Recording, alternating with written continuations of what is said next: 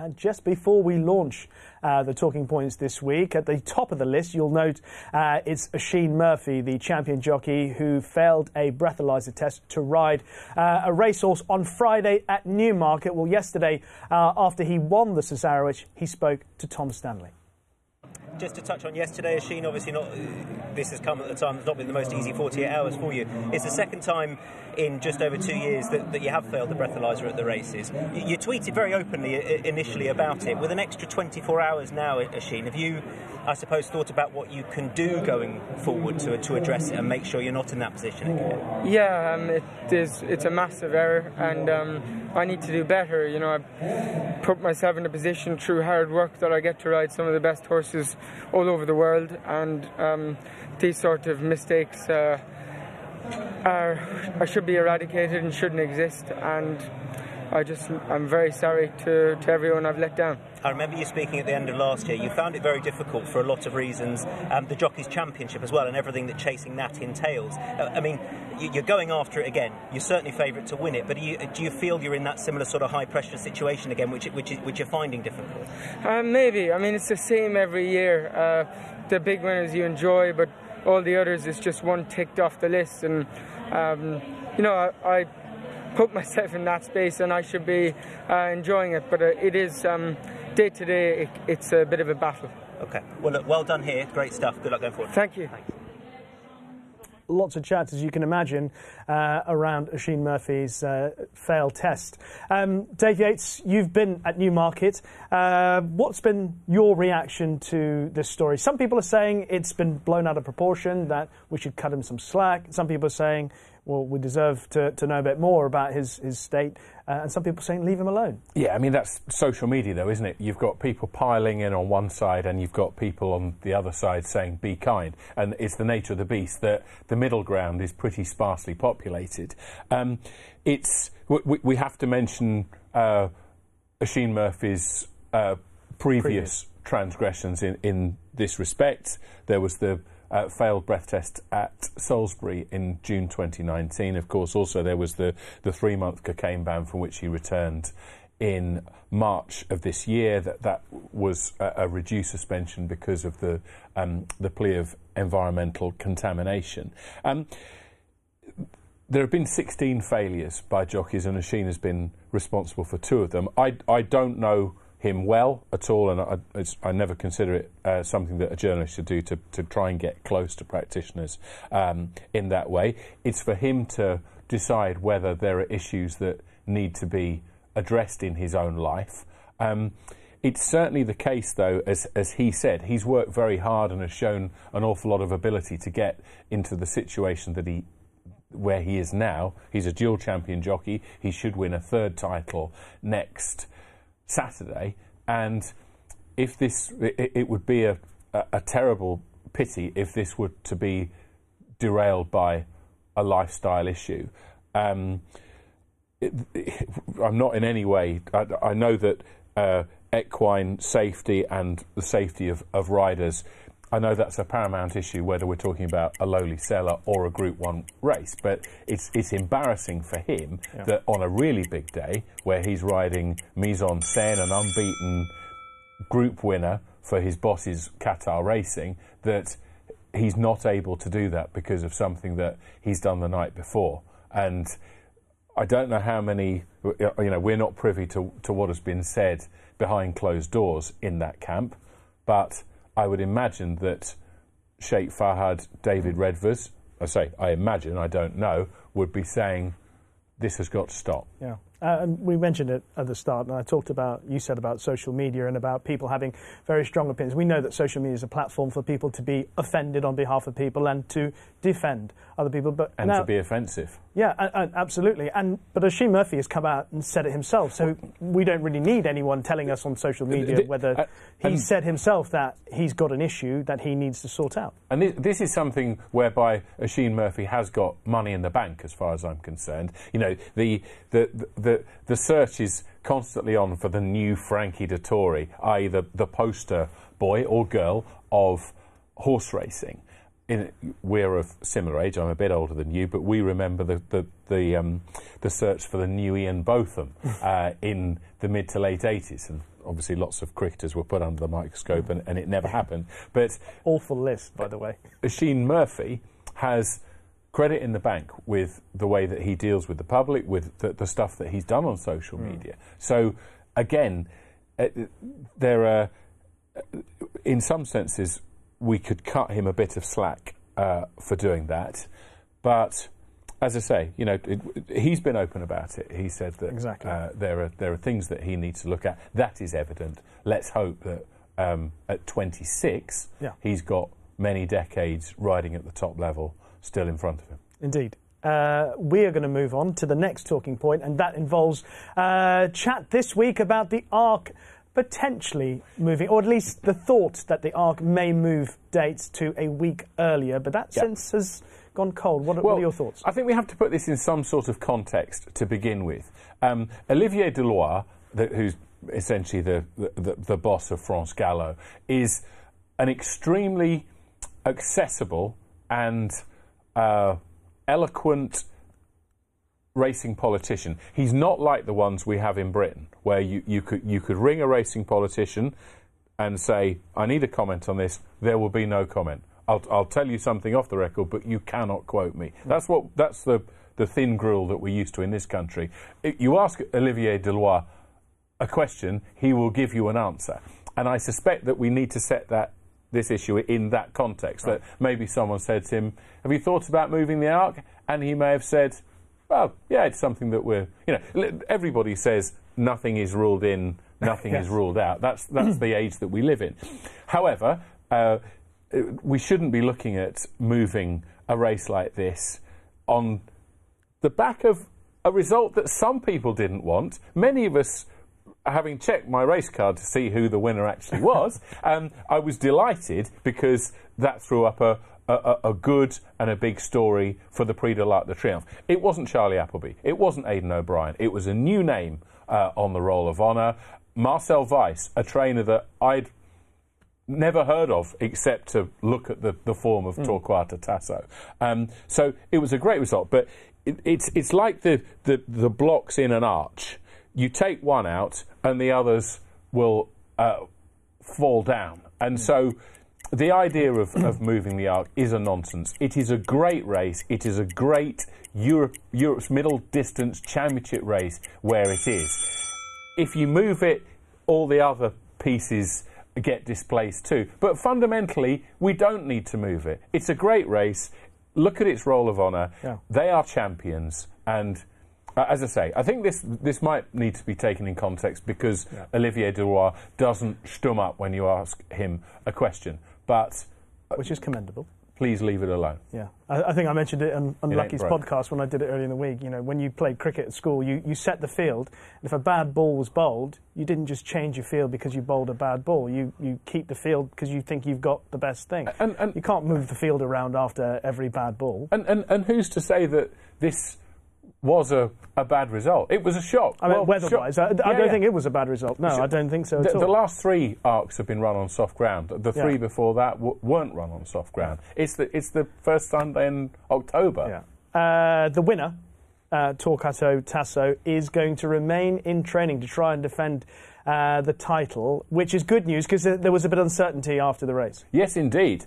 It was a shock result, 100 to 1 on the morning of the race. I think about 80 to 1 at the off.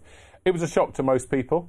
It wasn't a shock to absolutely everybody. Racing TV viewer Kev from Cricklade was next to me on the Eurostar coming home and had backed Torquato Tasso.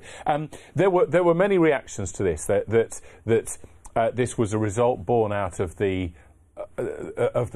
soft ground, the autumnal conditions. As I say, there were people who said, "Oh, that Hoppegarten form isn't as bad as you think," But the great news is that Marcel Weiss, the trainer, told us this week that Torquato Tasso will race on at 5 in 2022. So those questions will be answered. They'll be answered at Paris-Longchamp in October 2022, but they will also, in part, be answered at Ascot at the end of July for the King George VI and Queen Elizabeth Stakes, because Marcel Weiss said in midweek that was they would Daydream route. They would seek to come to Ascot. He speaks very little English. I speak only O-level German from 1985. A lot of water, a lot of booze under the bridge since then. And so we had a conversation where we sort of met in the middle, and he said that he was going to try and improve his English for his visit to Ascot midsummer. But next midsummer. Why don't you improve your German? Yeah, I know. I should have offered to do that. But yeah, it's really good news, this, and as I say, it will answer our questions. He said, by the way, and this was one thing that we did manage to agree on, that yes, of course, Torquato Tasso it copes with soft ground admirably well, excels on soft ground, but he said good ground at Ascot wouldn't be a problem to me at all. So we have much to look forward to. Yeah, exciting times ahead. The Arc winner remains in training. Now, on Tuesday evening at Kempton, in the final race of the night, there was an extraordinary situation where a photo was called immediately after the race. The winner was announced as proclaimer, and then some minutes afterwards, between 5 or 6 minutes, the result was changed to a dead heat. So, Dave, what are your thoughts on the procedure and how it all unfolded? Well, it's obviously an unsatisfactory situation, this, and it's also one that seems to crop up far too often. You know, there are many times when the talking points on LOS involve exactly this sort of thing, and I think that the procedure is that the result is announced before all the final checks are done. Essentially, the senior steward, Stipe, who looks at if there is any rubber stamping of the result that needs to be done, or an extra pair of eyes that look at it, that takes place after the result has been announced.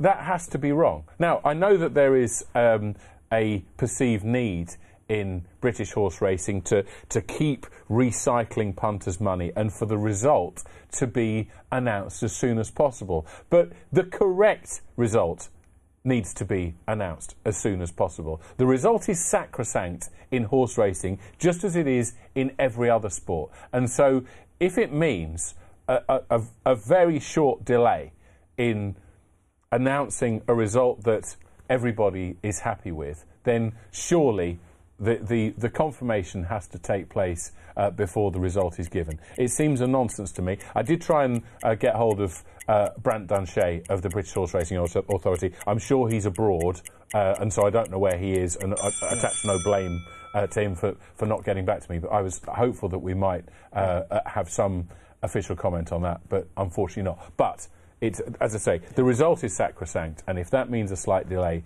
then so be it. That procedure definitely needs to be looked at in order to achieve certainty, which is what punters want.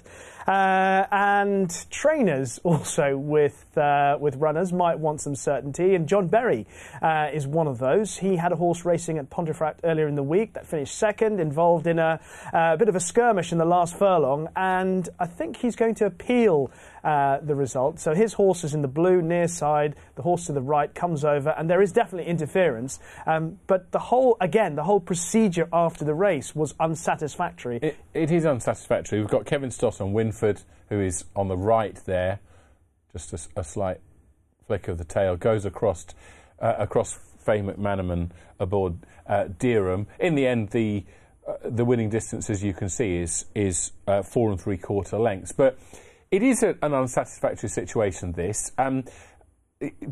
When you were at school, did you ever have a really mild-mannered teacher who now and again would absolutely lose it, and you'd think, right, you know, not the scream and shout merchants who just did it all the time. And I thought of my school days when I saw John Berry on Racing TV, because someone that we are used to dealing with, you wouldn't meet a more even-tempered person than John Berry, and he was clearly very upset about the lack of a hearing. The stewards looked into the interference. They didn't look at the placings. It seems that Faye McManaman had reported the issue to the social distancing officer, right, believing that she was addressing the clerk of the scales, who didn't hear, and therefore an objection wasn't lodged. That's my understanding of what happened. Now, in this instance, why doesn't common sense prevail? Why doesn't the social distancing officer say, "Oh no, it's not me you need to speak to; it's the clerk of the scales"? Same way when jockeys during lockdown, COVID, yeah, when they went to the wrong weighing, the wrong part of the track to weigh in, went through the doorway, and it's like, right, that's it, you're out. Why on earth is there no common sense? Why doesn't somebody say, "Oh right, yeah, you need to be over there. They've moved the weighing room, etc., etc." I don't understand this intransigence that we seem to have. As far as I'm aware, that's the root of the problem. That Faye McManaman, who is a £3 claimer, let's remember, it's not as if she's been doing this sort of thing for decades. Yeah. That seems to be the root, the cause of the confusion, and it can be remedied so easily. How many times in our daily lives do we speak to the wrong person, but are told, "Oh no, it's not me. It's you need to speak to them." Yeah, absolutely. Everything you say, Dave, very valid points.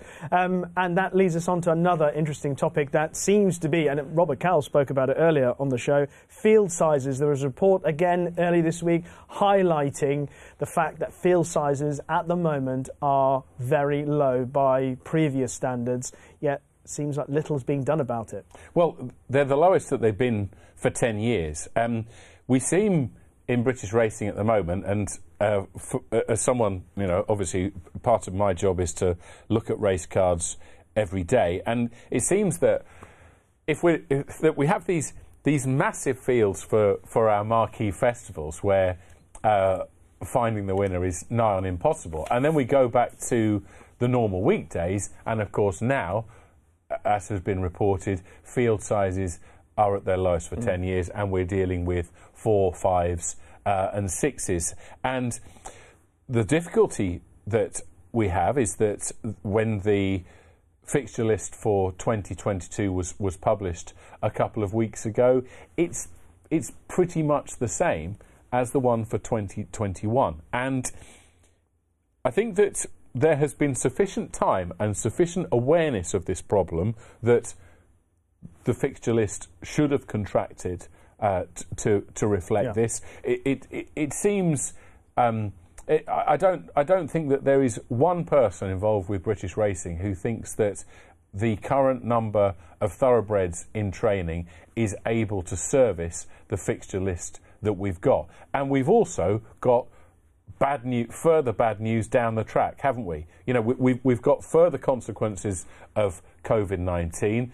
We may or may not have further consequences, negative, as a result of Brexit. Who knows when the sunlit uplands will appear, but they don't seem to be out there at the moment. That will mean that people, certainly in the mid-range, have fewer horses in training, and that population will decrease again. So in 2022, I think the situation will get worse before it gets better. And I hope that by the time, in 12 months' time, if we are lucky enough to be sitting in these chairs, that we will be looking at a fixture list that has fewer meetings, and therefore punter interest in the bread and butter cards will not wane, because it will wane if they're going to be looking at 4, 5, 6 runners routinely.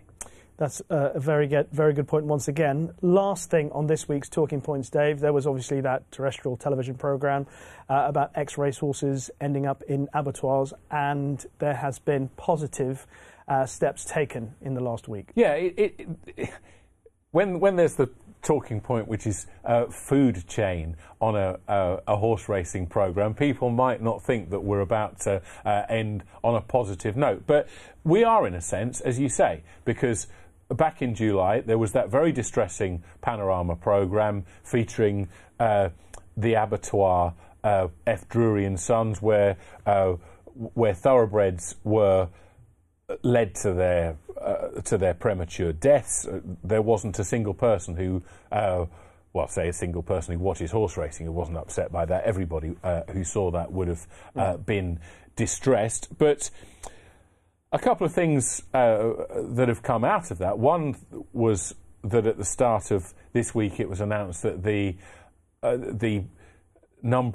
petition of signatures for the closure of this abattoir, where it was evident that certain practices were not satisfactory, that there were 100,000 signatures for the closure of F. Drury and Sons. But for British horse racing, it was announced this week by the BHA that rules, protocols are now in place whereby thoroughbreds cannot enter the food chain. And so, at least in that respect, having, as we say, looked at a programme that was broadcast in July and caused widespread distress, at least in this instance, racing has looked at the problem and they've done something about it.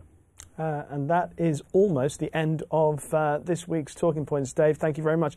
We covered a lot of ground. Obviously, one or two subjects were covered in more detail than others, because I think... I've left you short there, 15-second short. I apologise. In fairness, you did take me over with a few others. This is what we call in television catching up at the end of this week's Talking Points.